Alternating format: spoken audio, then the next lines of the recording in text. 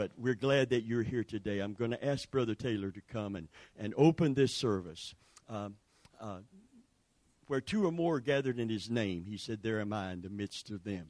Sandra and her husband work crazy hours. They both work, and they are here when they can be here. And he was apologetic for that last week, and I really appreciate him caring enough to want to come and hug me and say we would be here if we could be here, and we will be here when we can be here.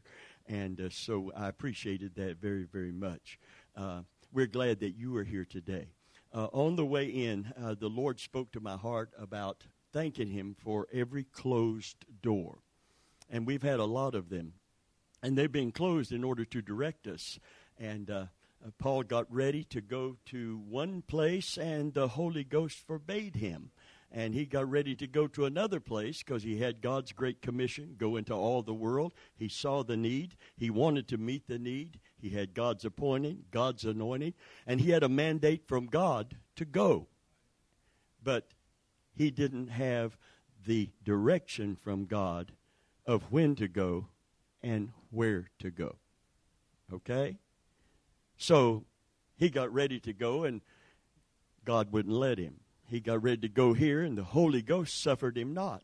Now, it wasn't just that he was so sensitive to the Spirit, because if he was so sensitive to the Spirit and not looking for doors to open and close and interpret them as God's will, then he wouldn't have essayed to go where God didn't want him to be. That didn't mean he wasn't sensitive. It just means that nobody is that sensitive. Thank you. I'm glad there's amens here, because some people think they are. Amen. God told me, God showed me, God told me, God showed me, God told me, that God showed me. And God does speak to people. He does show people things. But some of the people that he shows everything about you and me, he can't show them anything about themselves. And something is wrong when that occurs. Amen.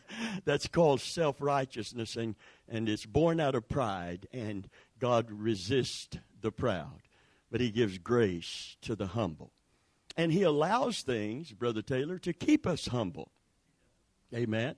And I'm humbled right now. I'm just humble before him and saying, Lord, I'm looking to you. I'm doing everything that I can. I'm knocking, seeking, asking, and waiting.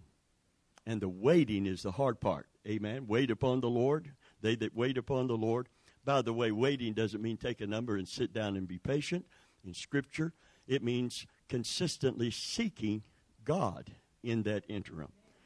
Actually, the word for wait in the Hebrew is to bind together by twisting. Isn't that amazing? You're actually active in your faith while you're not moving in a particular direction, because you know God is in control. So I was on the way in, and the Lord spoke to my heart, and it helps me to wait when he does these things. He spoke to my heart and said, thank me for every closed door. And I didn't hesitate to thank him. I said, Lord, I thank you, because if a door opened that wasn't you, particularly in a lease situation, we lock in for a year. And I don't want to be locked in, trapped in a lease for a year in a place, even though it might be convenient at the moment, but a place where God doesn't really want us to be and where we can't be effective. Because a lease locks you in. I don't mind leasing where he wants us to be if that's the case. But we got to be cautious. And what made me cautious about that, Brother Taylor, is when when other pastors prayed for our direction and our church and our ministry, and they prayed for us. One of the persons leading in prayer said, Lord, don't let Brother Venable or his church get trapped. Well, what is a trap? It's a lease for a year, and if it's not where we're supposed to be, I'd rather be here waiting for that place than somewhere so we can say, oh, we got a place. Look at here. We got our sound set up. We got these great chairs. And I think, make a promise that we would all have those massager chairs that you lean back in.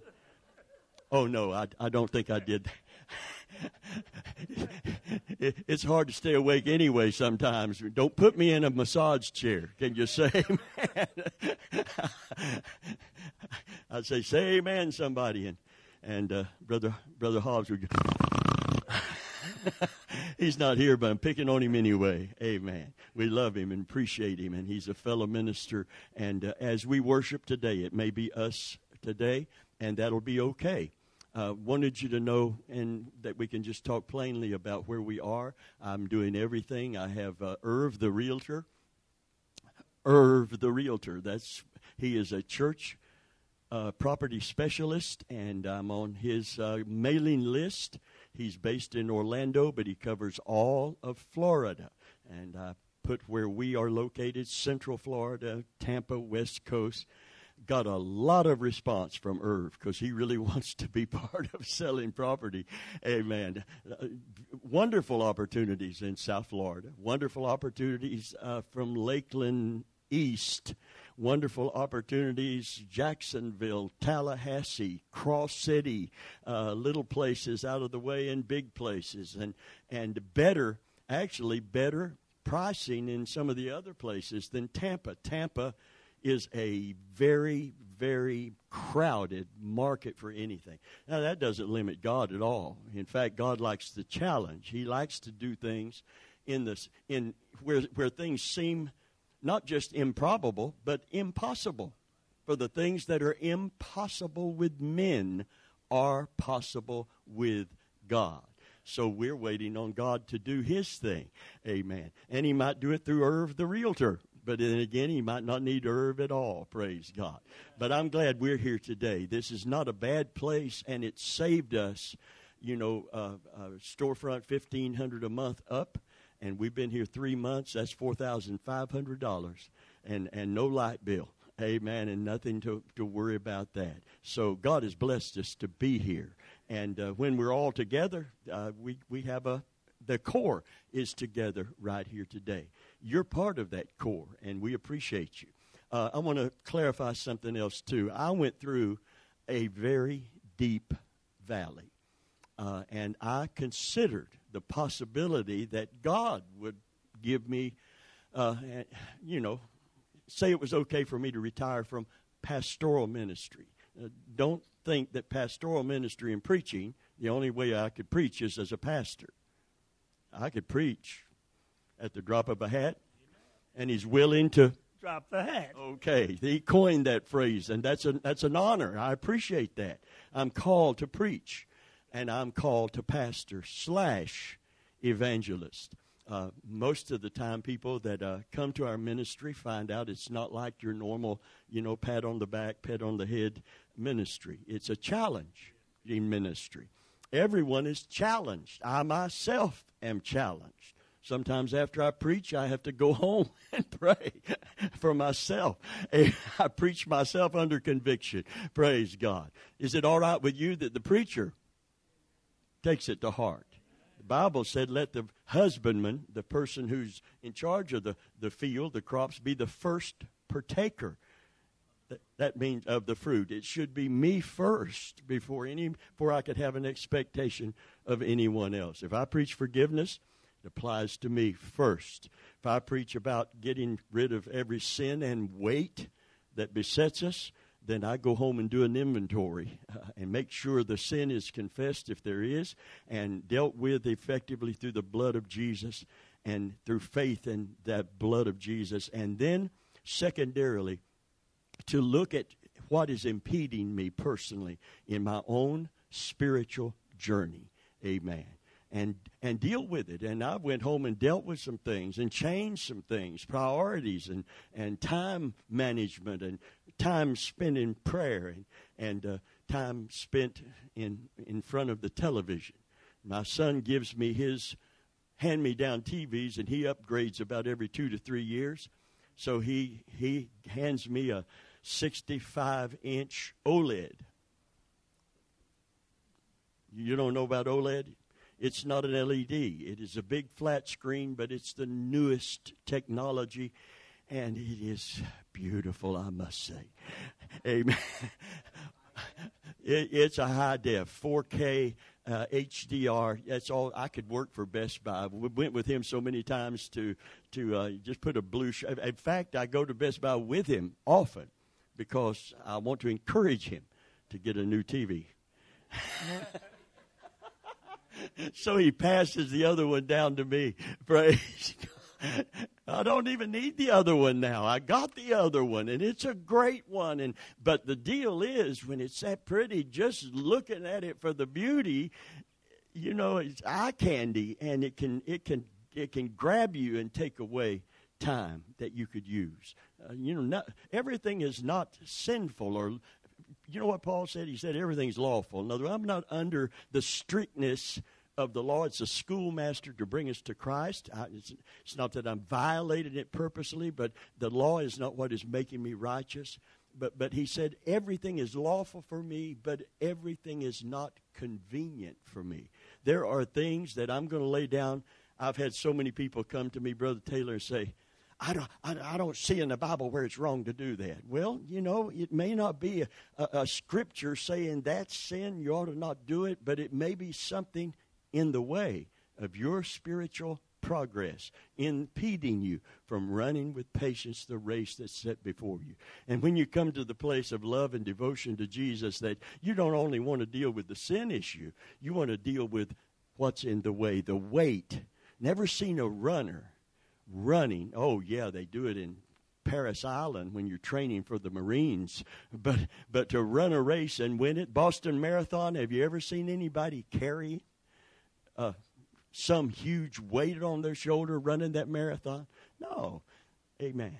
Lay aside the weight that does so easily beset you and run with patience, perseverance, the race that is set before you. We're dealing with running the race and winning the prize right now on our Bible study on our website. It's a good Bible study to encourage people to, if you're in the race, to run it with perseverance. If you're out of the race, to get back in the race. Hallelujah. Because it's not too late. Hallelujah. Amen. So God is good today, and I have a new, renewed vision. Without a vision, the people perish. I want to clarify that. This is good that we can have this conversation before the service. Without a vision, the people perish. Context of that is in prophets who do not have the word of the Lord to bring to God's people. They don't have the vision, and they can't bring God's truth to God's people. It would read like this in the Hebrew, and it's a little different than we use it and have heard it. So I want you to hear it like it's written. Without a clear word from God in the mouth of the prophets, the people lose all moral restraints. That's different, isn't it? Because we're talking about prophets, not with a vision to build their ministry and their reputation with it, to build and expand the church building and to do this and with no, it's not even a vision for the lost initially. That's old covenant. It's not about New Testament evangelism, right? This is the old covenant.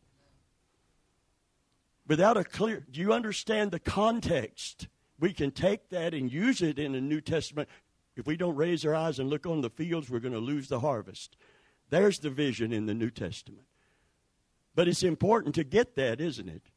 Because we got so many people with a vision to bring people in to meet the budget, to expand and build a bigger church building. And when we run out of things to do, we just build a building called a Family Life Center. And I'm not against that, but I'm saying the vision has to be to bring God's word to God's people, because we've never been in a day when there's been more sin in the lives of God's people than this day, of God's people, of church-going people, and not just in the pew, but in the pulpit. So if you slip and say a 4-letter word while preaching, some circles think it's cool. You're really practical and you're personal and you're one of us. But if you say the 3-letter word too much, you're going to get in hot water. And that word is sin. Amen. But Jesus came to die so our sins could be forgiven. And so sin would no longer reign. That means it's not ruling us any longer. Amen.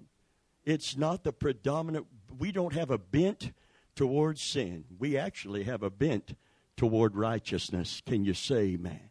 So I want you to know that I still have a vision And that vision is to bring the clear Word of God to this generation, to preach the gospel as it's written to a generation that's part of their falling away, to preach the gospel as it is written to a generation that is in the process, many, of losing the first love. Not only does it need to be rekindled from people that had it and lost it, I am convinced there are people that the first love has never been kindled in the first place. There are a lot of people that need things from God that don't love Him. My son loves me. I know he loves me, but he also needed me. And he didn't have to love me to get his need met. He didn't have to do that. I didn't demand when he came to borrow something from me. I didn't say, "Do you love me? Do you really love me?" "Dad, you know I love you. Can I borrow your lawnmower?" "If you really love me, you'd mow my yard." Amen. No, I didn't do that. No. He didn't have to love me to get his need met. And when God is just dispensing money and healings and deliverances and whatever our individual needs are, and He's a need-meeting God, don't get me wrong. But if that's what's stimulating people to come, you don't have to love Him. You don't have to love Him for that. But if the cross is the centerpiece of the ministry, it stimulates love in people for Jesus Christ. And when we love Him back for loving us, there's a devotion that comes. Praise God. And I want to preach God's truth in the shadow of His cross in every message. Hallelujah. I want to see people fall in love with Jesus and fall in love with God. Because when they do, all of the disciplines fall into place to be a disciple. And He didn't just say, go and make church members. He said, go into all the world and do what? Make disciples unto me out of all nations. Can you say amen? Hallelujah. You know what a disciple is? It's someone who is not only following the teachings of their master, but those who are becoming like Him. They're becoming like Him. What they see in Him is what they want to be. Can you say amen? Well, having said that sermon, we're going to let our brother pray. Hallelujah. For the presence of God here today. So Marlena used to sing a song many times, and it never failed to move me. Because sometimes I'd come to church and I was worn thin, and she would sing, "I ain't no ways tired." Can you say amen? Hallelujah. Well, I'm not tired right now. So I'm not retired. Amen. I'm going forward. And everyone's not going to go, and that never happens. And we're sifted. There weren't many of us to sift. But we have been going through a sifting. And did you know anyone that was sifted through the sifting had already left in their heart? Thank you for the hearty amens. They had already left in their heart. They didn't leave because we moved. They left because their heart wasn't in it when we moved. And you can think and ponder it. That's the truth. And and it's okay, because I don't want anyone here whose heart isn't in it. You say, well, they were offended by this, offended by that. Wait a minute. If your heart's in it, and you love like Jesus said to love, you're not easily offended. Because love is not puffed up, doesn't seek its own way. It's not easily offended. Can you say amen? But when love isn't there, real, divine love in the heart, people can quit each other over any little thing. But there is a love that covers a multitude of sins. It means it recognizes faults in people, but it doesn't let those faults keep us from fellowship together and worship together and working together. Amen? But if it isn't there, then every fault is magnified. Every character trait that is unchristlike is magnified, and we're easily offended. Someone said the other day when I went to slash my credit card, don't slash anymore. How many got chips? And I started to slash. I said, you have a chip. Because I'd forgot, when the chip thing started, that the new card has a chip on it. You don't slash it anymore. I said, you have a chip. I said, I do. Thank you. And I put it in. I said, but it's on my card, not on my shoulder. Amen? Amen. I don't walk around easily offended because there is a love. There is a love. It's not a religious brand. It's the love of God. Hallelujah. That held Jesus to the cross. And believe me, that love is not easily offended. Can you say amen? It's a stubborn love because there is a friend. It's hard to find them. And it's not about Jesus. It's about a true friend. It can be and normally is applied to Jesus. How many has ever heard this? There is a friend that sticks closer than a family member, than a brother.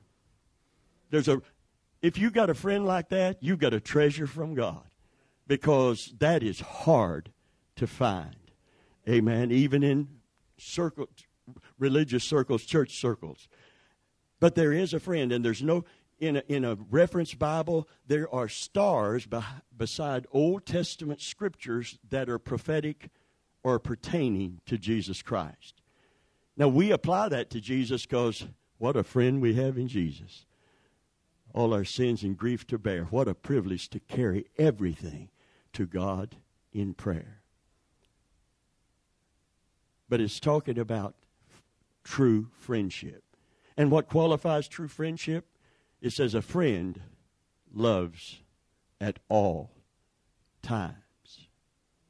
Well, that pretty much eliminates a whole bunch of folk.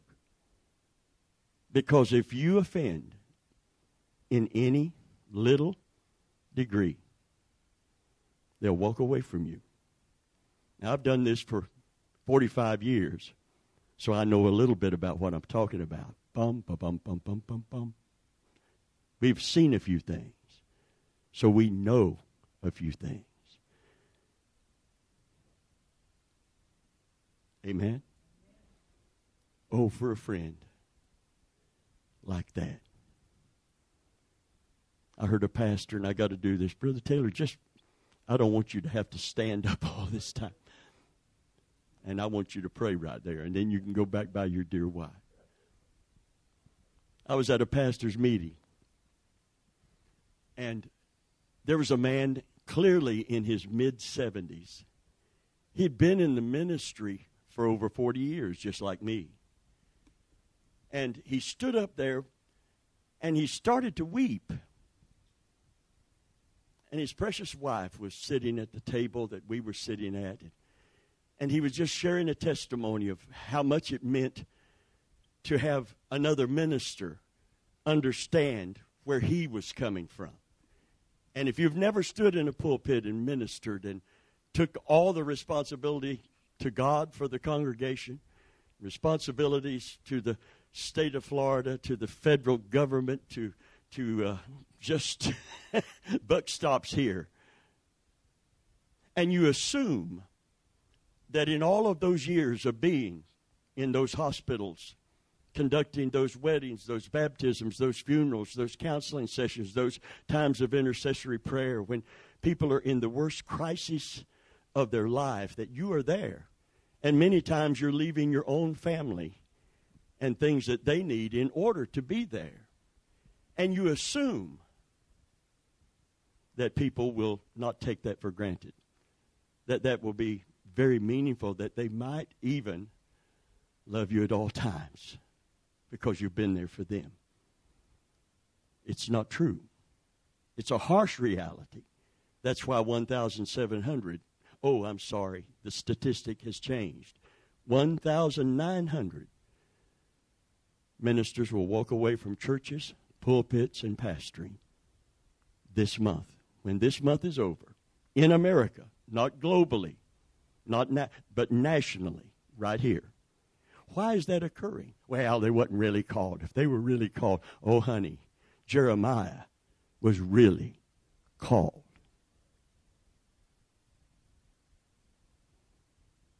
But you know what he said at one point in his ministry? You know what he said? He was there. He's been there. He didn't stop. He said, I wish I lived. I wish I lived in a house so far out in the wilderness, and I'm going to use my language, that GPS couldn't even direct you to me. That's Jeremiah. I wish I had a house in the wilderness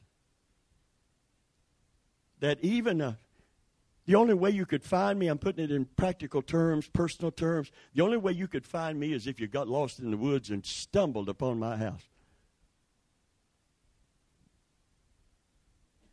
Because I'm called of God, I'm appointed of God, I'm anointed of God, and people aren't listening.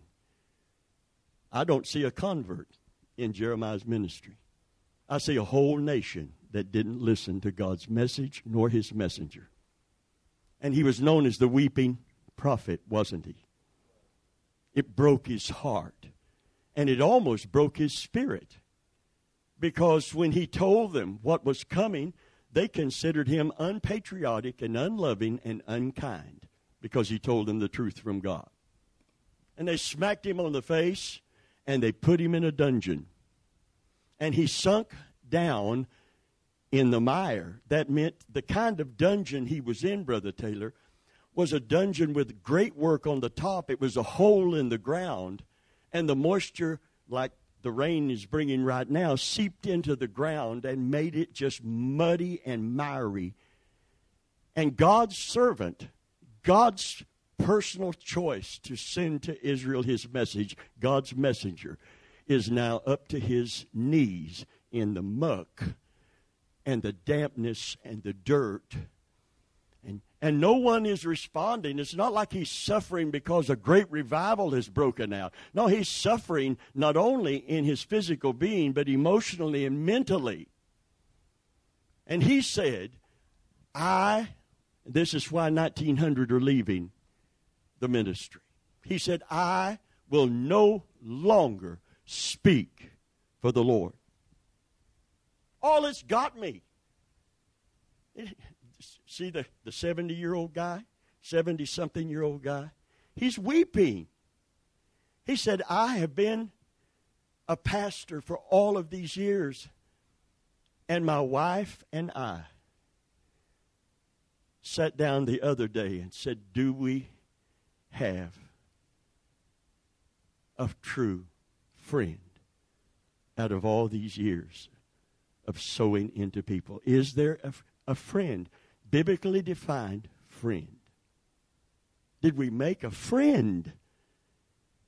Because when you're in a denominational system in particular, they send you packing every few years. And when you leave, it doesn't mean anything, whatever you did and sown in. It's all forgotten. You send out Christmas cards, but you don't get any back.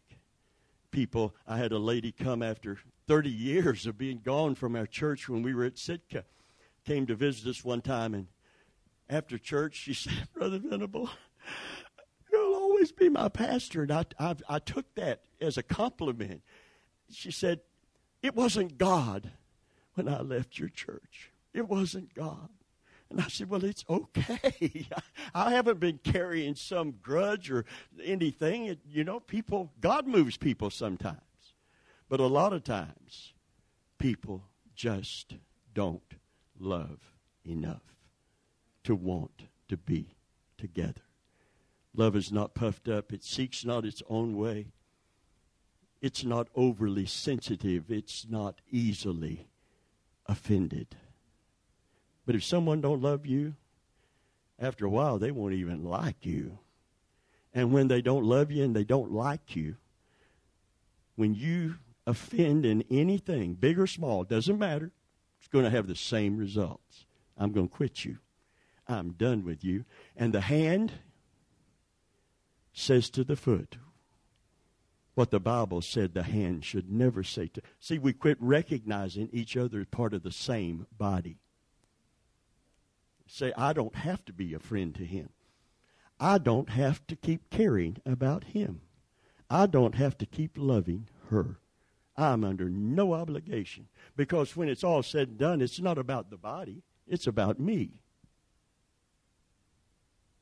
And when that occurs, the body has a virus. The body is now diseased. And so here's this poor guy standing up there saying, we don't have a friend. We've spent all these years being there for people in the worst crisis of their life, and we don't have a friend. And I just wanted to go up and hug him.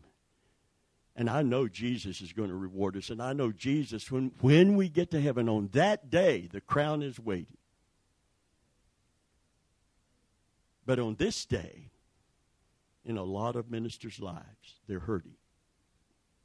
And many of them are flat out quitting because they can't take the pressure and the pain. And so I said, Lord, what did Jeremiah do down in there? He said, well, he didn't do anything initially except what he felt deep within. Inside of him, there was an anointing upon him, and he felt it in the mire with Israel rejecting everything that he brought to them. He said, I couldn't stay.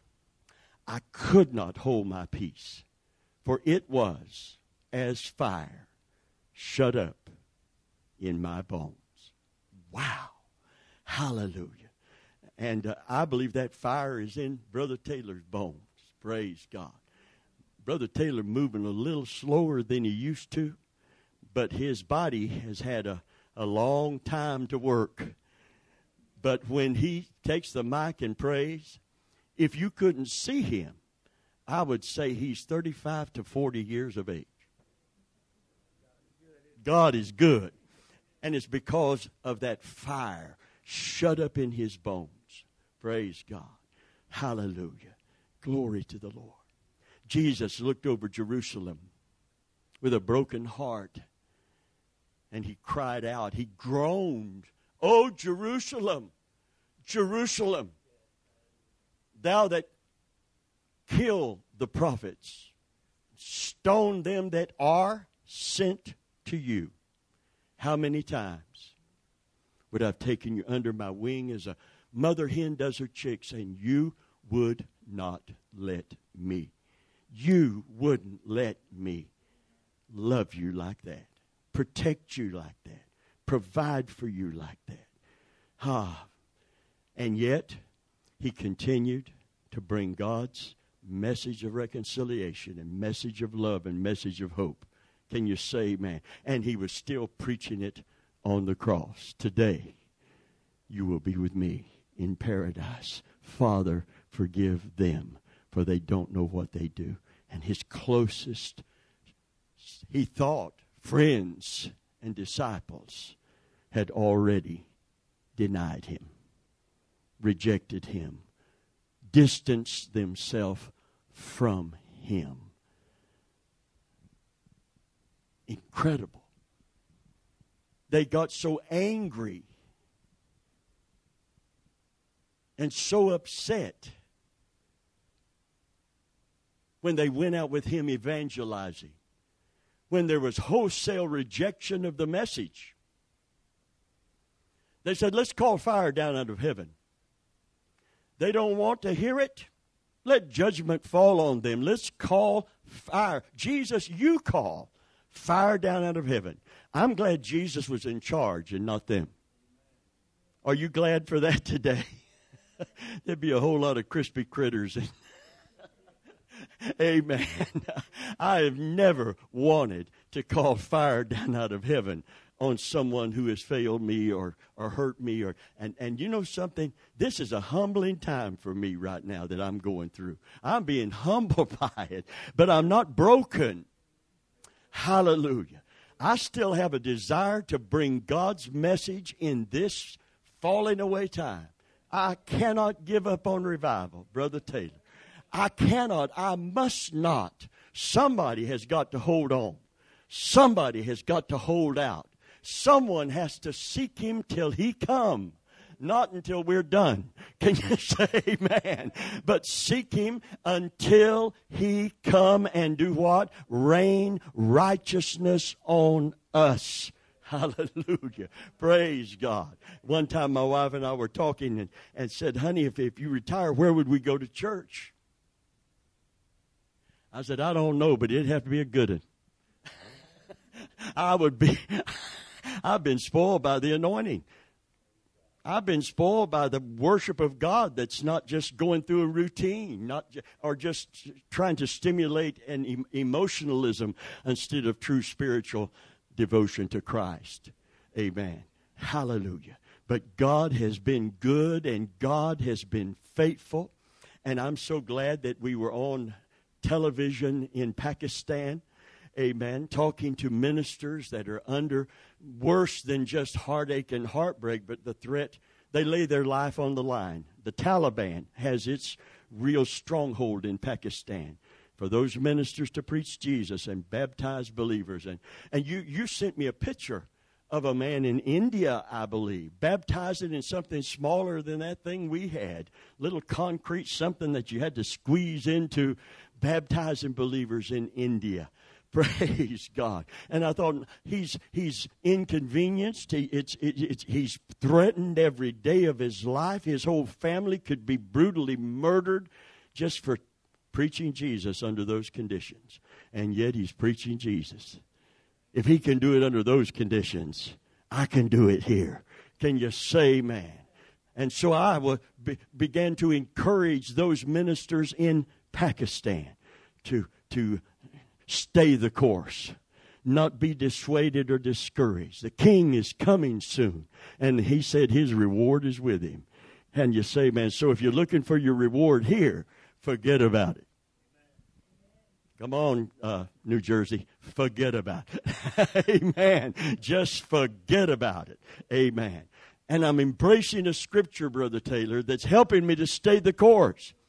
Whatever you do, I'm applying it to my ministry, in my personal walk with God. Whatever you do, do it as unto the Lord. First, vertically, not unto men. You will do it unto men, but do it initially unto the Lord. For you shall be rewarded by the Lord Christ. People will not always appreciate you or me. There have been people call your house more than they call my house for prayer, because you were more accessible.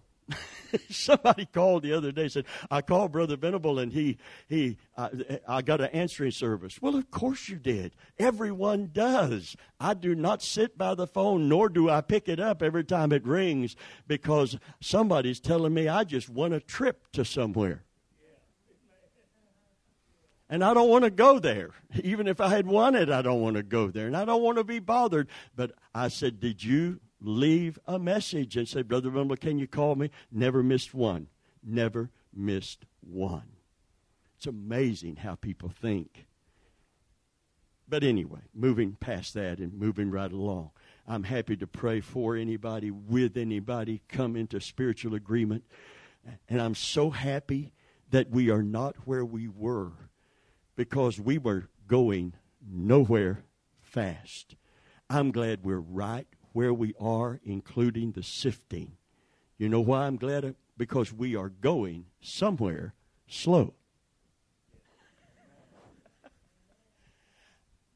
Can I say this? I'd rather be going somewhere slow than nowhere fast. Amen? We're not sitting still. We're not becoming stagnant.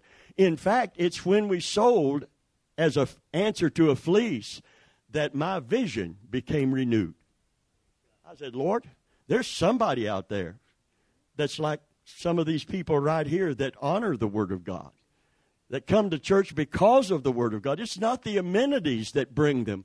It's a clear word, this vision that I'm talking about. Without a vision, a clear word from God in the mouth of the messenger, in the mouth of the prophet, the people lose all moral restraints. Israel was in a moral decline because the prophets were not bringing "Thus saith the Lord." They were not standing with such a clear word and such a commitment to it that would say, "This is the way. Walk ye in it." I was at a meeting this Tuesday, and the guy that was speaking at that pastor's luncheon, and I went there because I was scheduled to speak, and a friend of mine that's in ministry was scheduled to speak. And that friend of mine in ministry, that's why we're here today. Amen? That friend of mine in ministry, not denominationally sharing the same perspective, but I did notice that we left our bottle last week. We forgot our bottle of anointing oil. Not only is it still here, it hasn't been used up. You don't get that. This is a Baptist church. Anyway, moving right along. But he's been experimenting. He's been praying for the sick according to James 5:14. And he knows that I'm a tongue-talking, Holy Ghost-filled preacher. But he knows that I love the Lord and I'm a man of God and a man of the Word and believe what I believe because, and I can give a biblical foundation for where my faith is in my walk with God. Hallelujah. And he's honored that. And he's become a friend to this ministry. And I appreciate not paying $1,500 a month. You know what they wanted? The motel? $434. They didn't even vacuum the floor. It was dirty. I didn't complain because I don't want to go back. There's no point in it. Next time we come, if we're going to pay that kind of money, we would sure like the floor to be vacuumed. I mean, it's the least you can do. I mean, it was pretty, but you know what I'm saying. I vacuum at home, for heaven's sakes. I help Pamela out. I'm mean with a vacuum cleaner. Hallelujah. This is a thankless job if you're in it professionally. You have to look past the moment. My uncle was in ministry for over 20 years. He was the same kind of guy. He was there for everybody, for everything. He was there even at the expense of his own family relationships. So those relationships begin to break down. And when he burnt out, the organization was ashamed of him. His overseer, when he was going through nervous breakdown, came to his home in Fort Myers when he was so sick, and we went down to pray with him and for him. He was so sick, and his nerves went. He went through nervous exhaustion. And his overseer, are you ready for this? Because he was a disappointment to them. Because they were ashamed that one of their ministers was going through something like that. And his overseer came, knocked on the bedroom door. He was down on his knees on the floor weeping, my uncle. He came in the door and said, "You need to get yourself together. You're a minister in the church of..." Well, this is no aspersions on the denomination, but on that particular overseer. You're a minister in the church of God. You need to get your act together. You need to get a hold of yourself. You need to get a hold of God. You need to get in that pulpit and do your job. And you know what? It broke him even more. This man went from this status that he had as a celebrity in Christendom and television ministry. He went to a man who was defrocked and dismayed and discouraged. He said, the first cell that I was in a cell by myself. There was a man in a cell next to me, and Jim Bakker's still crazy, in my opinion, in certain things. But anyway, God bless him. He's back with the Lord, and that's the bottom line with me. A man they had a plumbing problem, and a man had the flu and had vomiting and diarrhea in the cell next to him. And when he flushed over there, it came up and over into Jim's cell. So to go from wearing tailored suit, yes, ma'am, that is awful. To go from this person in this position to that person in that position, if that isn't humbling, I don't know what is. He stood right after he got out of prison. Thank God for God's restoration and reclaiming and restoring grace and mercy. He stood in when the Carpenter's Home was the biggest church in Central Florida at the time, one of the first mega churches in Florida. He stood before 10,000 people on a Sunday morning after he got out of prison, and he said these words. He said, I would never want to go through what I went through. Ever again, I wouldn't wish it on my worst enemy. But he said, I learned more about Jesus through that experience than I ever knew about him while I was looking into that television camera and quoting Scripture. I found out more about his love. I found out more about his grace. I found out more about his mercy. The Apostle Paul said it one time. He said at my first answer, when he went to one city to preach, no man stood with me. Nobody. I was completely ministering without any of the brethren or other disciples or anybody else to stand in agreement with me. Nevertheless, Christ stood by me and strengthened me that the preaching might be made fully known. Hallelujah. The anointing, there's nothing like it. It's Christ standing by you. It's not just power coming on you. It's a person that is with you and within you. And I feel him right here and right now today. You sense the anointing of God is here? Listen, I want you to know how to pray for ministers and how to pray for me. But I want you to know something. Amen. God has given me the vision back, and it's not to sit in a rocking chair and write my memoirs. I was at a funeral one time, and I introduced myself to a young minister that was at that funeral. He looked to be about 30 years old, and he was bright-eyed and bushy-tailed. He was ready to go get it. And he said, how long have you been in ministry? I said, well, at that time, it was about 38, 39. No. Yeah, 38 or 39 years. I said, I'm pushing 40 years, 4 decades. If you count the time before I started in full-time ministry, it'd be 40 years.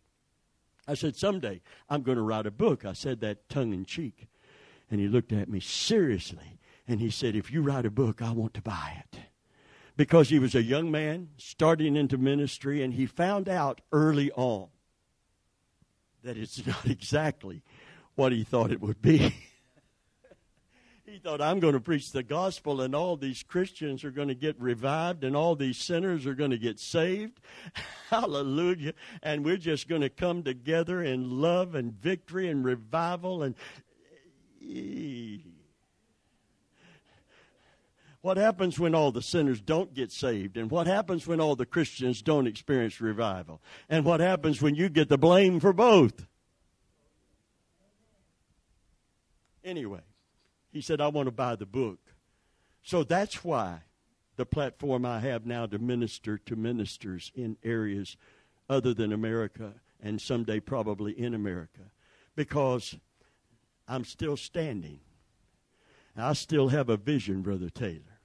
Amen. And I am not tired. I'm disappointed many times. And it can lead to discouragement. And I have been in deep valleys of discouragement. But I have a clear word from the Lord to bring. And I'm convinced that it's going somewhere for some purpose. Praise God.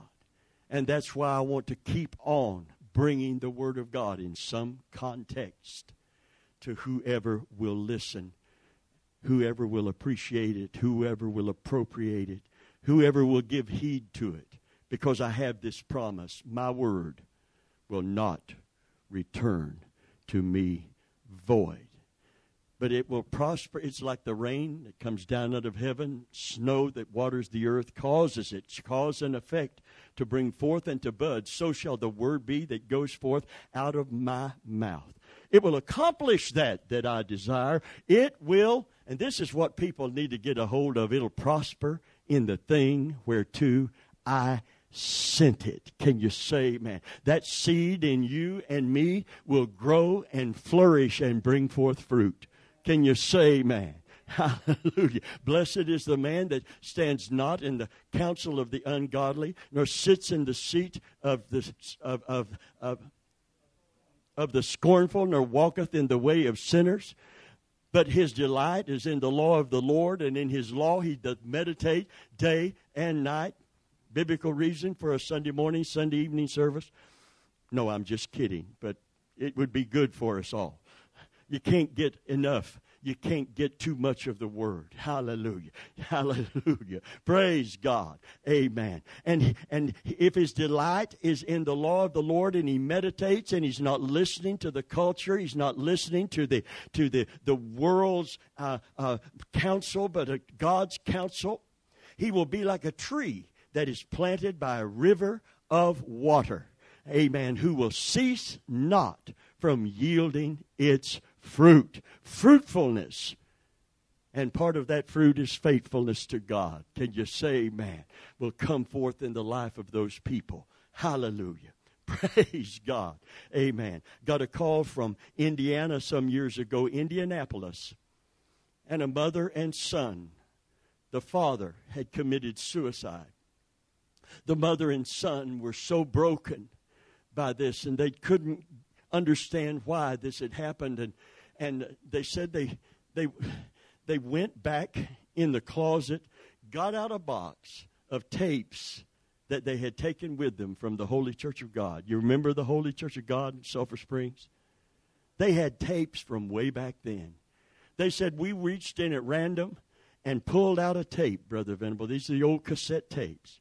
And said we put it in our tape player. Said we didn't have one in the house, but we had an old car that still had a cassette player in it. Said we went out and sat in the car and listened to the sermon. And said the anointing of God was on the Word. And the Word got a hold of us. It gave us counsel. It gave us comfort. It gave us hope. It produced faith within us. Amen. We received what we needed from God to get through this. Though we had 1,000 questions, we didn't question God anymore. And He helped us through it. And we wanted to roll down the windows and turn the volume all the way up so everybody on our block could hear the message. Woo! Good boy. Attaboy. That was like an attaboy. In fact, it was like a sick'em to a bird dog. It made me want to keep preaching. You know why? Because somebody was receiving. And it wasn't because of my delivery. It was because of the anointing that's on the Word of God. The anointing on me to deliver it can capture someone's attention. But it's the Word itself that's going to do the work. Can you say amen? Hallelujah. Glory to God. Amen. So I'm not tired teaching and preaching. I feel an invigoration from God. Without a vision, say it with me, without a vision, the people perish. Now say it with me in context, without a clear word from God in the mouth of the prophet, The people lose all moral restraints. It means there is no clear, delineated word to the people. They don't have someone standing and saying, this is the way. Walk ye in it. Without apology, without exception. I heard a guy speak to pastors that is also and he's a Christian man, don't get me wrong here. He's not a secular man, but he's so good at fundraising. He raises funds for St. Jude's. He gives them the pattern for raising their money for St. Jude's Children's Hospital. So they like his principles that he brings. But he was saying you can't get people to follow Christ like you used to get people to follow Christ. You can't just give them what the Scriptures say and expect them to be that devoted. You have to, in other words, we have to find some modern way in the postmodern world to the younger generation, 35 and under, to get them to follow Christ. You've got to stimulate them with something other than just thus saith the Lord. In fact, they draw back from thus saith the Lord. And I thought, you know what you're giving up to get their attention and to try to get their attendance? You know what you're giving up? You know what's missing? Devotion to Jesus. We're saying they will not be that devoted. We cannot get them to do it because of the cross. We can't get them to do it because of the Christ. We can't get them to love Him enough when it says, thus saith the Lord, to put the flesh on the cross in order to follow Him. We can't get them to crucify the flesh. We've got to work within the context of uncrucified flesh and undevoted disciples. In fact, that's a misnomer. That's a contradiction of terms. You can't not be devoted and be a disciple. Because the first prerequisite for a disciple is self-denial. If any man would follow me, let him indulge himself. No, let him deny himself. Without devotion, that won't float. That's why we've got to have a revival that awakens that devotion. I'm not talking about rekindling. I'm talking about kindling the first love. The reason the great falling away is here is clear. Many false prophets shall go out into the earth. And listen, if there's a clear word from God, it will come as thus saith the Lord. And if you've got a problem with God ruling over you, you can never, ever say the Lord is my shepherd, because you are in no wise His sheep. Because my sheep not only know my voice, are familiar with it and recognize it, they're committed to the shepherd.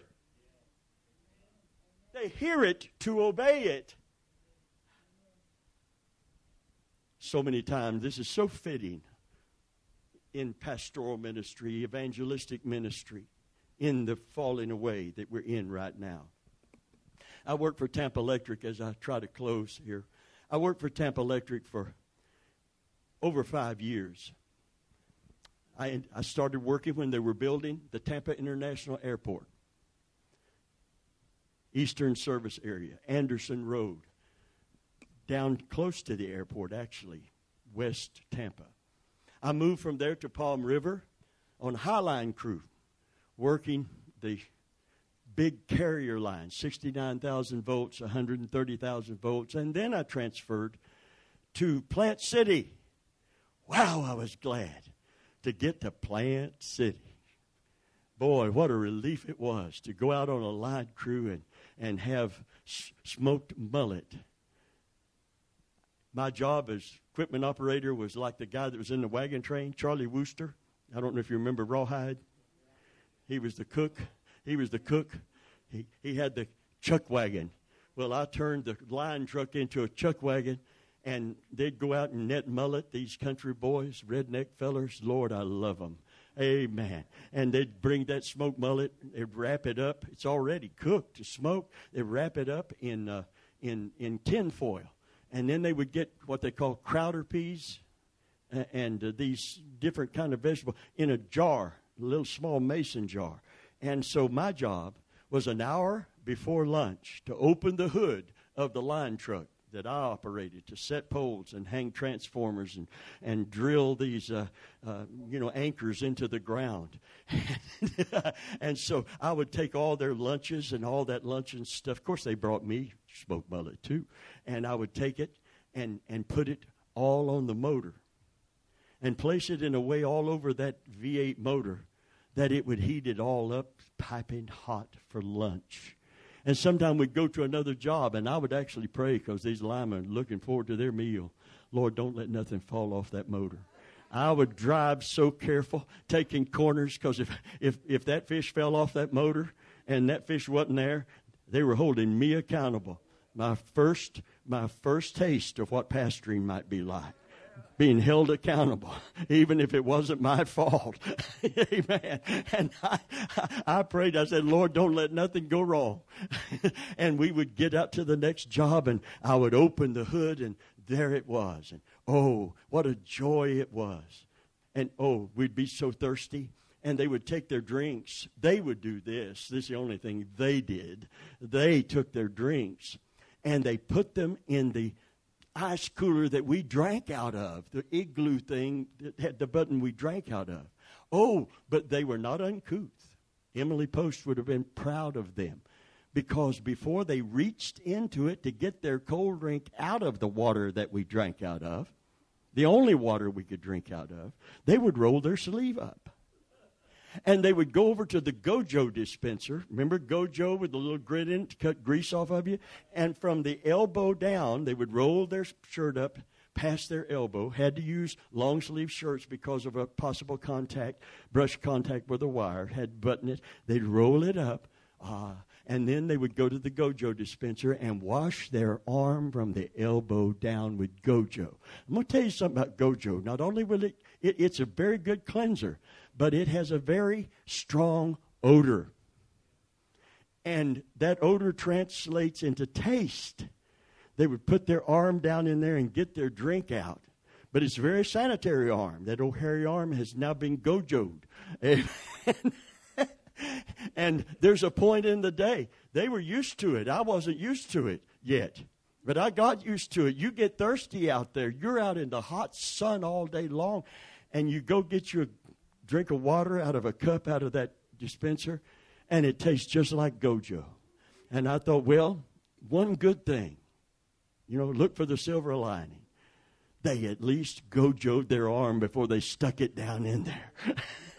The taste of Gojo in my water means they cleaned their arm before they stuck it down in the water. I know.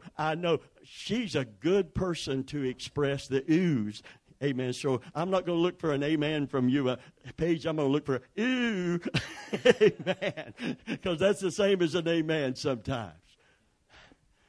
And I learned to humble myself. To humble myself. To humble myself. Jeremiah humbled himself and said, I cannot stay. I must speak. Ministry is not glamorous. And it's only glorious in the sense that it's in our teaching this week in our Bible study that there is a crown of glory, Paul said, that Christ is going to give me. But it's not going to be on this day. It's going to be on that day. And sometimes in order to get past this day, you've got to look past this day to that day. He even said, because of all the persecutions and suffering, are you kidding me? Suffering? He said, I suppose the sufferings of this present world are not worthy to be compared to the glory that's going to be revealed in us on that day. Everybody say that day. You got to live for that day, not just this day. Some people quit God because they don't believe He's rewarding them enough for their faithfulness in this day. Well, all the reward doesn't come in this day. We're supposed to be laying up treasure for that day. Don't lay up your treasure on the earth. Why? Because the thief can steal it. The moth can corrupt it. The rust can rust it out. But lay up your treasure where? Where the thief can't touch it. Where the rust can't hurt it. Where nothing can corrupt it. Where it's safe and secure for all eternity. Lay up your treasure in heaven. Can you say amen? Hallelujah. Praise God. For where a man's treasure is, there is where his heart's going to be. And I'm going to tell you something, Brother Taylor. There's a crown of glory awaiting those that faithfully serve God. And there's a crown of righteousness. There's a crown of life. Hallelujah. Praise God. I am running for the prize of the high calling of Jesus Christ. And I'm not out of the race. So a man said, and while we quit talking about pastors and about me, I want you to know how to pray for me and where I'm coming from. Amen. I believe God is going to bless us with favor. I believe He's going to open doors. He's already opened them for me personally, but I want to bring people with me, to stand with me. Two are better than one. For if one falleth. And where are you going to go, by the way? Are you just going to go sit somewhere and be idle and have no more responsibility? Where are you going to do something significant for God? If you go to a church where everybody's got a job and everybody's doing their job and you can just sit there and absolutely do nothing, are you going to be happy doing nothing? Not me either. I want to do something for the Lord. I want to be investing in something. I want to be part of something where it is absolutely needed. I don't want to be somewhere where I'm not needed. I sure don't want to be somewhere where I'm not wanted. And I don't want to be just part of the frozen chosen. I want to be challenged on Sunday. Where would you go to church, Brother Venable? Amen. I don't know, but it had to be a good one. They better challenge me. They better not play with me when I come in. I know all the games. I just heard a guy that is just as comfortable selling a marketing plan to a hospital organization as he is a Christian organization. They're not one and the same. Amen. We need a revival in the Church of Jesus Christ. And I haven't given up on the 35 or younger crowd. I believe they can come to Christ. I believe they can fall in love with Jesus. I believe they can follow Jesus in this downstream world. But only a true revival can bring that kind of devotion. But if we give up on them and we edit the Bible and we tone it down and we don't bring that clear word, we've lost the vision for them becoming followers of Jesus, true followers of Christ. We're just accommodating them. And all the video games in the basement of our big church for them to play. And the skating course and the rap music with the big beat that draws them out for the fun and games will not make them disciples of Jesus. It'll make them enjoy going to that church because it's a lot of fun. This is about the faith. This is not about just having fun. Oh, but when keeping the faith becomes fun, when you love the Lord and you love to serve Him, and it's not a job, it's a joy. And when Jesus says something to you and says, would you do this for me? And you say, I'd be happy to. That's when you've arrived somewhere spiritually. I'd be glad to. Serve the Lord with what? With gladness, all ye lands. Enter His gates with thanksgiving. Enter His courts with praise. Come before His presence with singing. Let the heart of them, oh, this is a key to revival, and you just don't hear it enough. We hear about fasting and praying and all of the other things, and they're all important. Oh, but it said, let the heart of them rejoice that seek the Lord. Can you say, man, let the heart of them rejoice that seek the Lord. When God turned the captivity of Zion, we were as those that dream. Hallelujah. Then were our hearts, our mouth filled with song, and our tongues filled with song, and our mouth filled with laughter. Everybody say, ha ha, hee hee, ha ha, hallelujah. Our mouth was filled with laughter. What? Joyfully seeking God? The joy of the Lord. Because we know if you seek me with all of your heart, you're going to find me.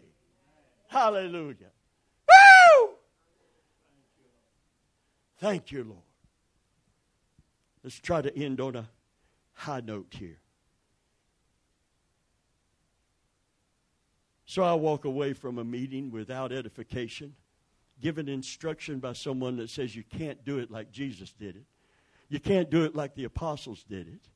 You've got to find a new way to market the gospel and market Christ if you're going to reach this generation. So all of you people over 30 or 35, you are outdated and you need to be updated.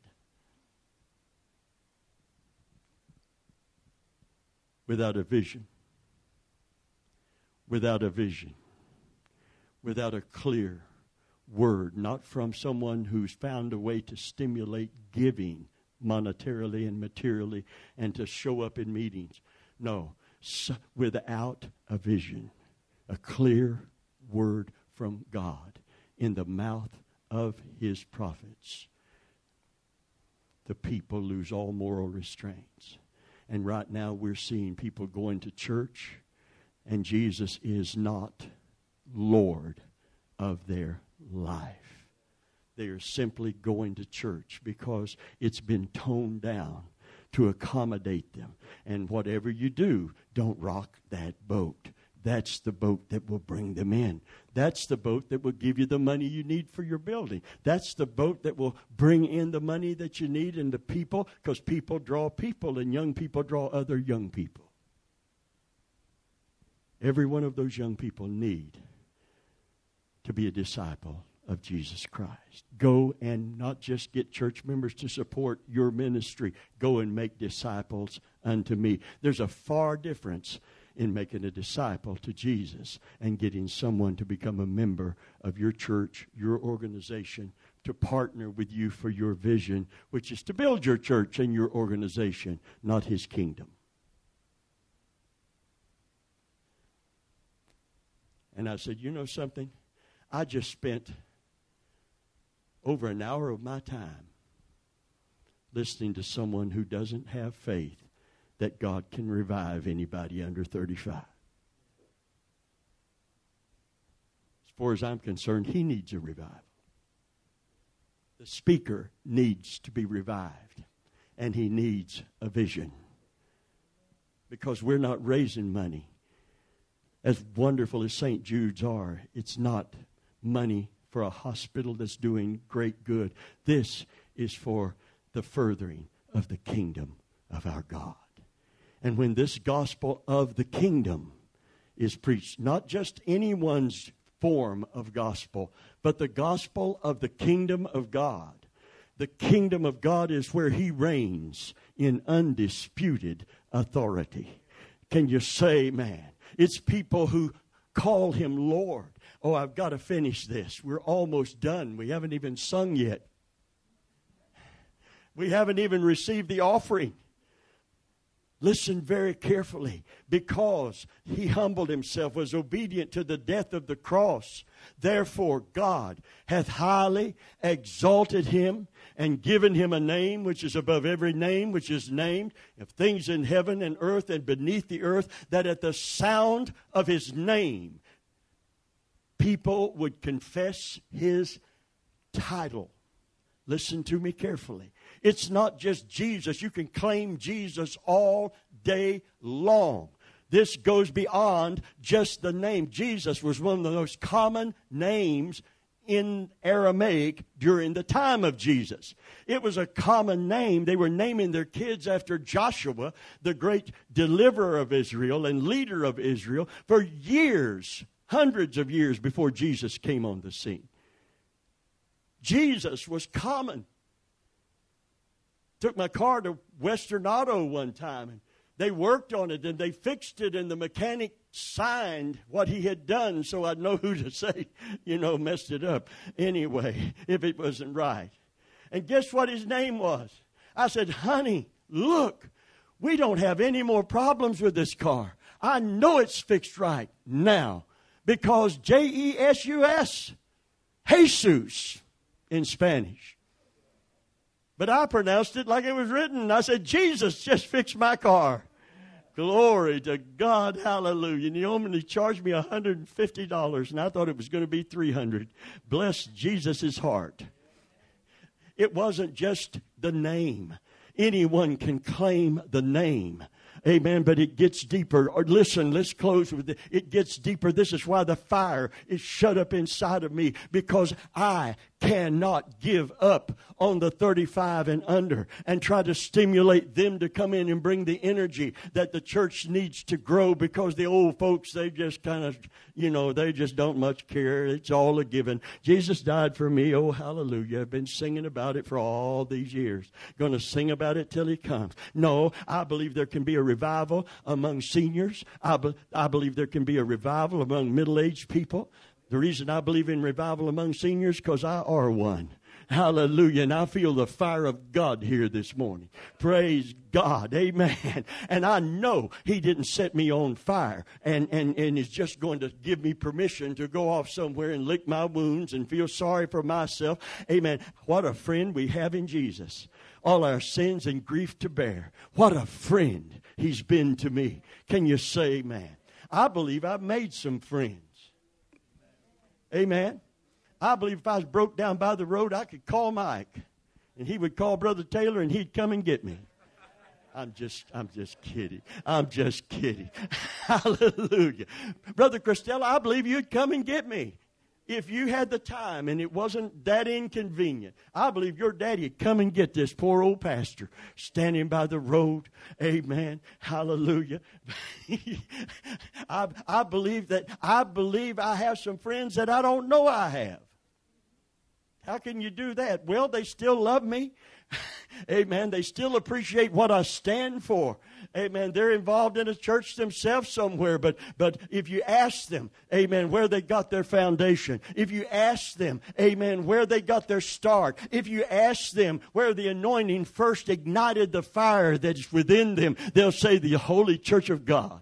Can you say amen? Hallelujah. None of this has been in vain. Praise God. Hallelujah. Amen. There are people all over the city of Tampa.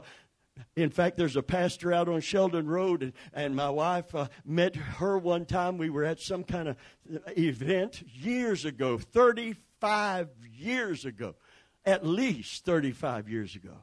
And she said, I'm Pamela Venable. And, of course, they had a big church, and we've always had our small church, and that, you just have to introduce yourself because nobody really, you think, knows who you are. And the pastor's wife says, I'm so-and-so, and yes, I know your husband. I know of your husband. He is a fiery minister. And I thought, yeah, that's what I like to hear. Yes, I am a fiery minister. Amen. Because I have a vision, and it is as a fire. Everybody say fire. It's shut up in my bones, but it don't stay in my bones. It comes up and out. Can you say, man, down in that dungeon, down in the mire, Jeremiah said, I won't speak anymore for the Lord. It's got me slapped. It's got me beaten. It's got me banished. It's got me punished. And no one is listening anyway. Why should I take this heat and not see any change? And as he mused on these things, as he thought about God's hand upon his life and God's commission, don't look at their faces. That's what he told this young prophet when he started. Don't. Isn't that incredible? I remember Keith Barron used to come and as an evangelist, and he always preached to the lights. And I thought, at first I thought, he's not looking at anybody. He's preaching as if nobody's out there. He's preaching like he don't want to be distracted by seeing who is receiving and who isn't. Who is listening and who isn't. Who is glaring at him and who is. Amen. Because you'll become what? Self-conscious instead of God-conscious. You'll become confused. And he had found a key. I'm going to preach to the lights. And I thought, I'm going to try that. I'm going to preach up. As far as I'm concerned, everybody is saying, hallelujah, Amen, Brother Venable. Glory be to God. The only problem was, amen, God got a hold of me, and I started looking people in the eye. And I said, listen, I'm not going to let whatever grimace may come. I know whom I have believed. I know who has called me. I know what the Scriptures teach. I know who is standing with me to deliver this message. And I'm going to look my audience in the eye, and I'm not going to be distracted, and I'm not going to be discouraged, and I'm going to bring that message, and I'm going to declare, whether I get a smile or a frown, this is the way. This is the way. And I'm going to back it up biblically, but I'm going to declare it from the Scripture. This is the way. Walk ye in it. And I'm not going to tone it down to reach people that really don't love Jesus in the first place. And that's why they don't want to deny themselves and take up a cross in order to follow Him.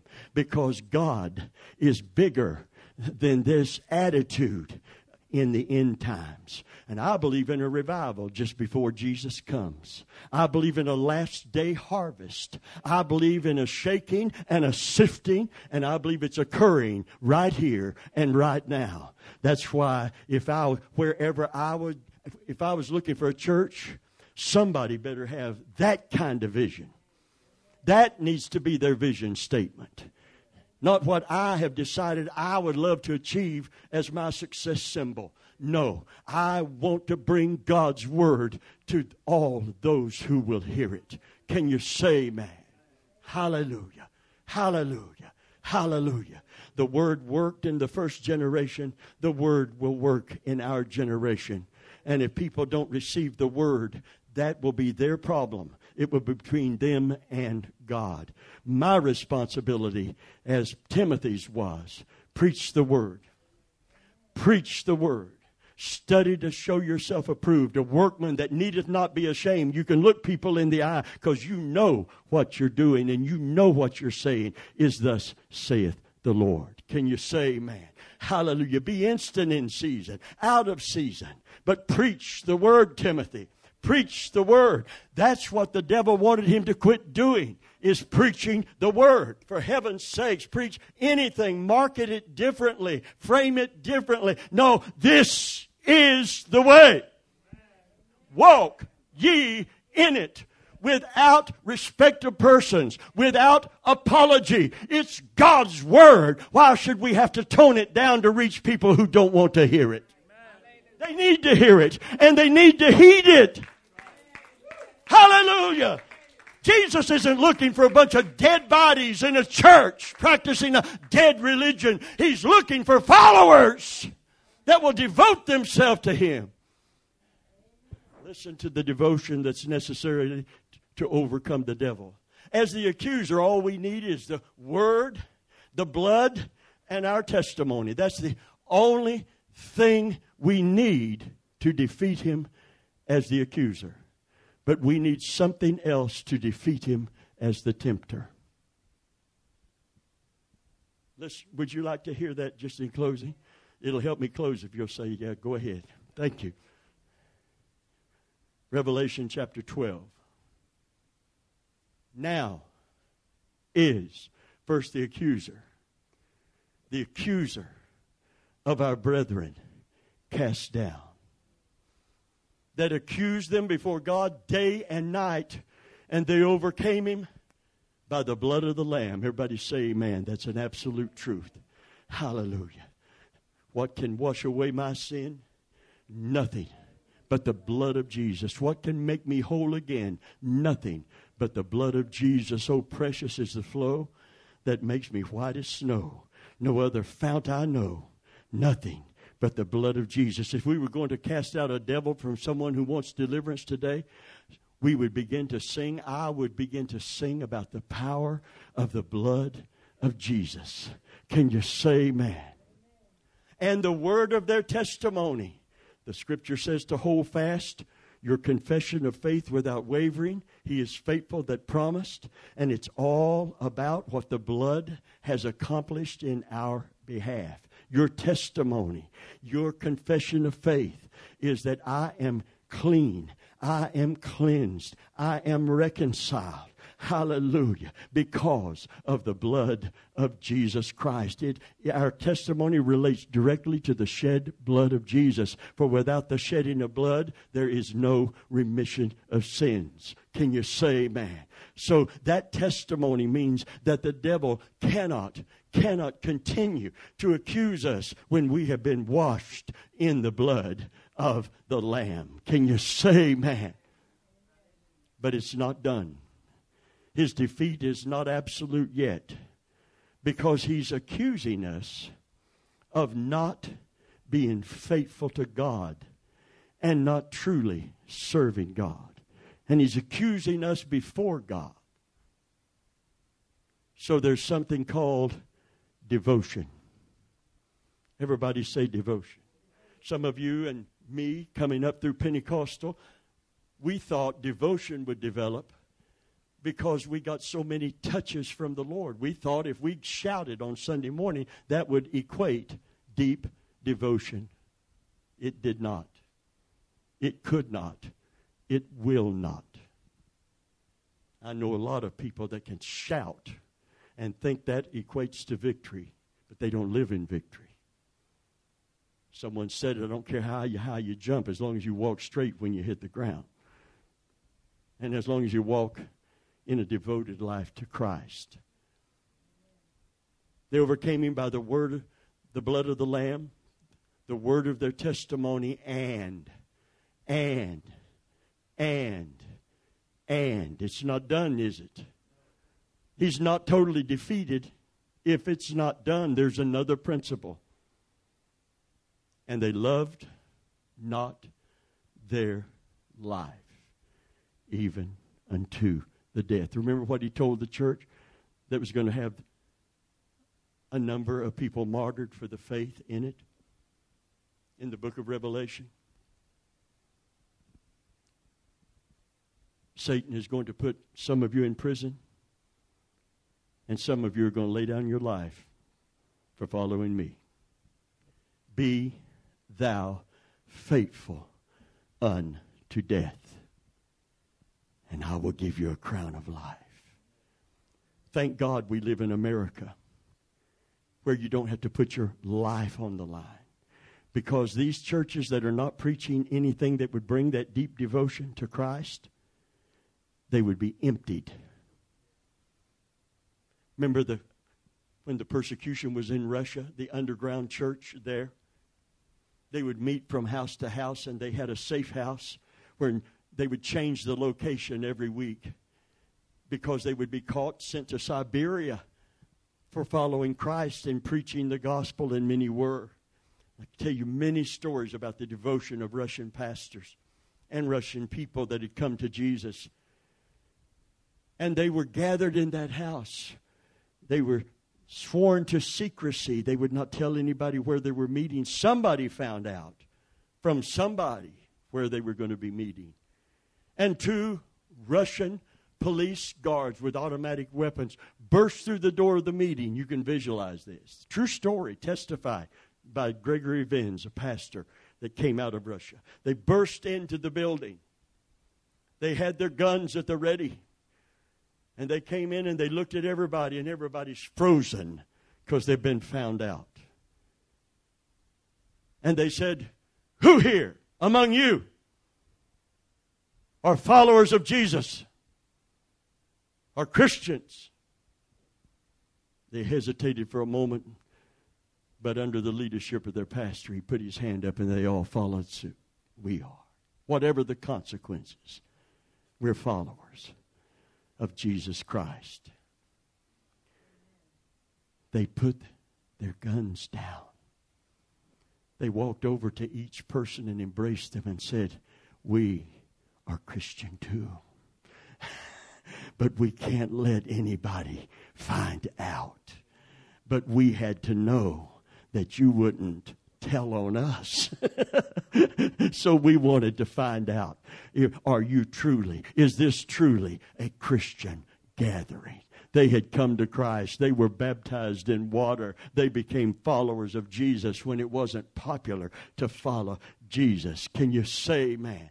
Now, are you ready for this title thing? Wow. God hath highly exalted him and given, they loved not their life even to the death.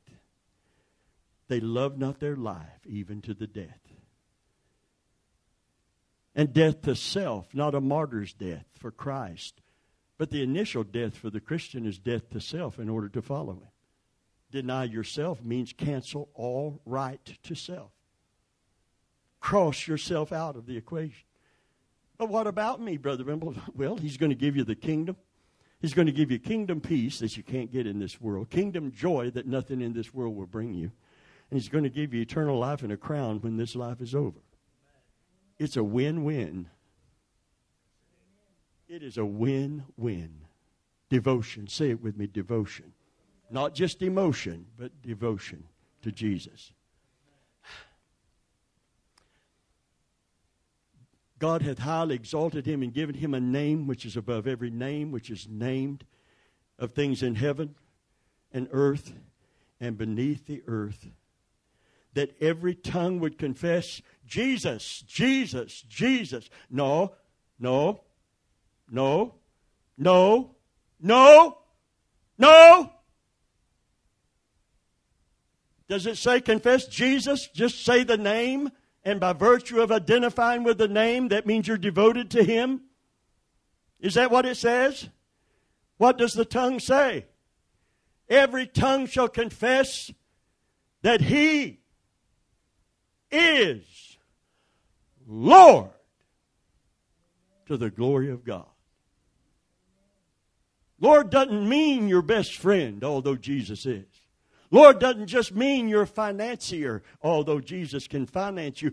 Lord doesn't just mean your healer. Jesus doesn't just mean your healer. He can be your healer. He can be your helper.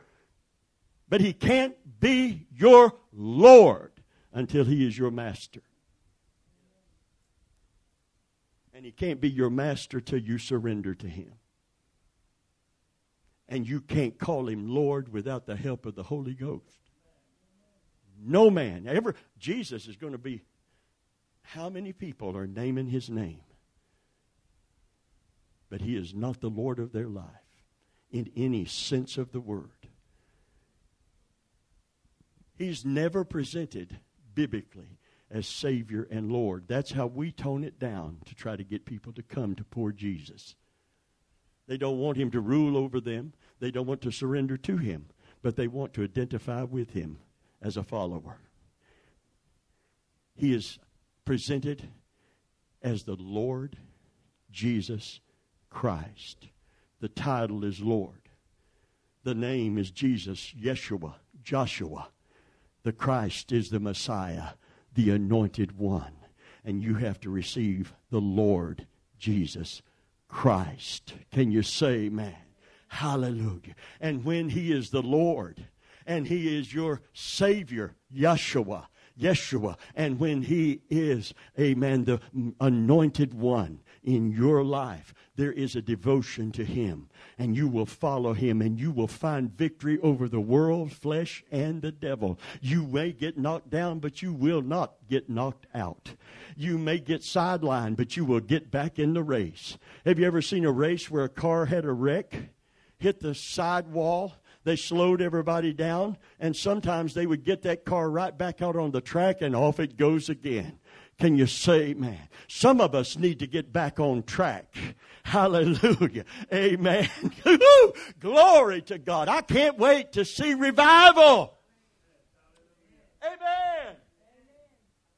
And people who call him Lord by the Holy Ghost because they fully surrendered to him and made him the Lord of their life. Praise God. They gladly deny their self in order to take up their cross in order to follow him. Hallelujah. Because he's worthy and he's worth it. Amen and amen. They loved not their life even unto the death. Hallelujah. Because Jesus laid down his life for us, listen, we should lay down our life for the brethren, for one another. We should love enough to put ourselves aside in order to be a blessing to each other. Is that kind of love? That's why we need revival. Because that's not in the church world, in the church culture today. Do we need it? Absolutely we need it. Because you can't build trust in somebody that don't love you enough to look past your faults in order to have a relationship with you. I won't quit you. You're imperfect. You may fail me. But I'm not going to quit you. Wouldn't it be great to have a relationship like that? Hallelujah. Wouldn't it be wonderful if that could occur among the brethren? It brings a unity. It brings a oneness.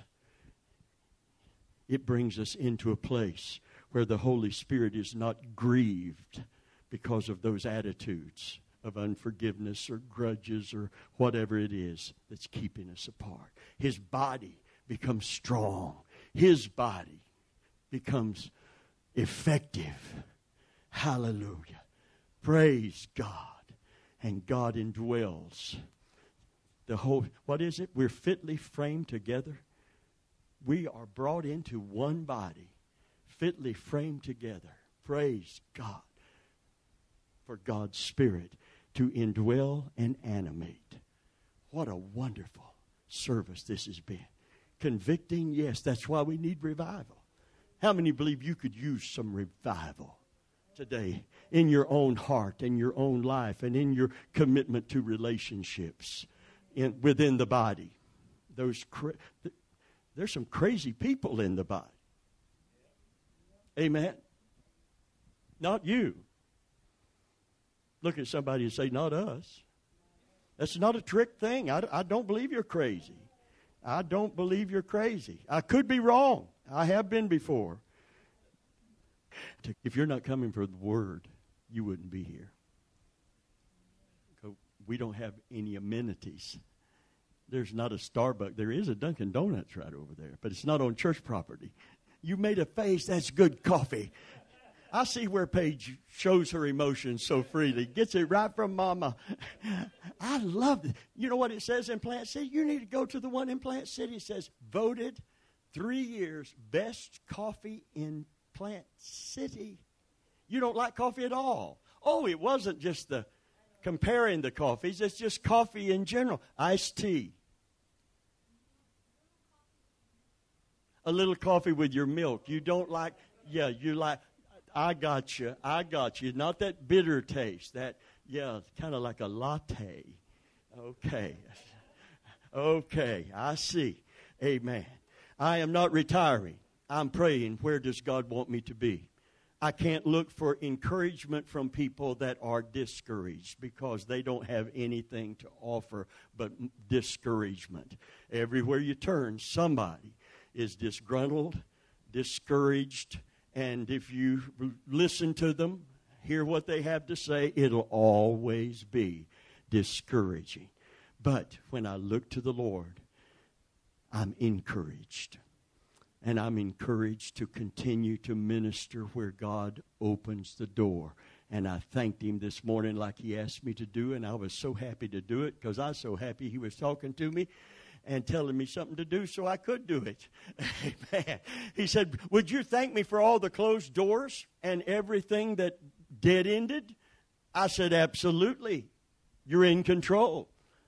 I asked you to be in control. Look at us right now. He's still in control. Some may come back. Some may never come back. But God is in control. And believe me, it's time for a change. I'd rather be going slowly somewhere than going nowhere fast. Everybody say glory to God. So I'm so glad to be right here going somewhere. Where are you going, Brother Ben? I have no idea. But when we get there, it sure is going to be nice, isn't it? Praise God. Why don't God just do this or that? Because He's God. And because you're impatient and I'm impatient, and one of the way he teaches us patience is telling us to wait on him. So we're waiting upon the Lord today. And in the meantime, I've been dry in here. This is a good place. It's saved us almost $5,000. Well, it saved us 3 times 15, $4,500 just by being here, that we can still leave in the treasury. Thank you, Fellowship Baptist Church. Thank you for my friend. Amen. Hallelujah. That said, come on, come on. He even told me, leave your stuff here if you need to. Amen. How many believe God still has something for this generation? How many believe this generation still needs to hear and heed, thus saith the Lord? That's not too heavy for the postmodern Christian in the postmodern world. Hallelujah. And those of you that are waiting on God for miracles in your life, they're coming. They're coming. He confirms not just his word when it's preached on healing or deliverance. He confirms every bit of his word with signs following. And I've been praying the prayer of the apostles because apostle means sent one. I know there were 12 original. I know there were specific things he did with that 12 to seed the gospel, foundation it. But then there was another 70 that wasn't part of that 12. And they went out in the power of that 12 and because of the name of Jesus and the authority to use it. Can you say, man, hallelujah. We're going to close today and receive the offering in closing. And I want to tell you how much I appreciate you. And I want to tell you that I'm glad that you are here today.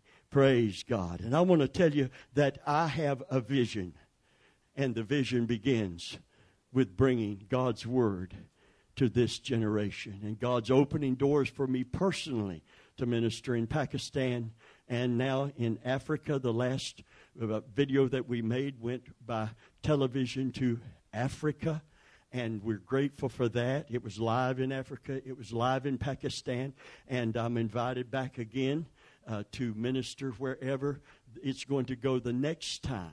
One organization owns the TV. It's a satellite network. It can be received anywhere in the world. And we're so grateful for that door to minister to ministers and others and encourage them to stay the course. Hallelujah. I just met last week. Oh, and the seminar was crazy, and it was all, I just didn't get anything because I'm not into marketing Jesus. Amen. But anyway, and I believe in revival. But I met a man from India, and his daddy was a Holy Ghost preacher in India. He came up through the ranks, got saved from alcohol and worshiping all those false gods, came to know Christ as his Savior. And a man had been killed in an automobile accident. A truck ran over him in front of the church, and it tore an appendage from his body. And they brought him in. What is it? When you're bleeding out. Exsanguating. Something like that when you're bleeding out. Because it had torn the arteries and everything. The muscle and the arteries were torn. They brought him in. And his daddy said, because they were in a church filled with the Holy Ghost in India. And God just showing out to let him know who is Lord here. When Jesus is Lord, there's nothing impossible with him. Brought him in, and they threw him they cleared off the table, evidently something like this. And his dad said, put him up on that table. And let's pray. And said, where's his arm? He said they went out there and got his bloody, stumpy arm and said, put it where it's supposed to be. Amen. Anybody ever play that game with the guy? You take the operation. Yeah, this is for real. They put his arm up there where it was supposed to be. They gathered around. He said, I was little, and I was trying to look over their shoulder, and they began to pray that God would touch this man. He's not breathing, but they're praying that God would touch him. And then they all started hollering, hallelujah, hallelujah. Now, see, he has a problem in America. He doesn't have a problem in India because they already believe in the supernatural. They believe cows are holy. I mean, they're believers. You got to give them that. Can you say, man? They're already believing something, even something wrong, but at least they believe. And when you get them believing the right thing, they really believe it. And there's nothing impossible to him that believes. Woo! So they were never told that God couldn't. And they were never told that God wouldn't. So they gathered around and prayed, and the man took a breath. His heart began to beat. And his arm, what they call that kind of creative miracle. And you know something? I'm a believer, and it's hard to believe. Come on. This is not just uncommon. This is a notable miracle. And God loves to work them where all the false gods are being presented to distinguish himself with power. Can you say, don't, look, we got to get out of here. They're going to come back. Can you say, man? And we're still going to be here. God, how did he do it? Let the God that answers by fire. It's power that distinguishes our God. Not just the correct theology, but the God that he is. The true and the living God. Hallelujah. Amen. He said that man got up off of that table and everybody saw it. And he said, if you want something that will build your church, you want something that will bring a revival, the next guy you see tore up on the street, go get him and pray that God will raise him up. He said, they'll come. He said Buddhists came, monks came and got saved. All kinds of different Hindus came and got saved because they saw that Jesus is Lord and God is the true and the living God. Can you say amen? Hallelujah. Woo! And he's so excited. But he said, when I tell people that in America, they look at me like, you must be crazy. And he said, I've seen what God can and will do when people just simply put all their faith in him. So I want you to know today, whatever you're facing, just keep believing God. Faith, faith, faith, just a little bit of faith. You don't need a whole lot, but you got to use every bit you got. Faith, faith, faith. Just a little bit of faith. Can you say amen? Hallelujah. We're going to have an offering song and close in prayer. And I want to thank you once again for coming today. No, yes, we are. Yes, we are. We've got time for that. Hallelujah. Everybody say, I'm glad God isn't through with this ministry.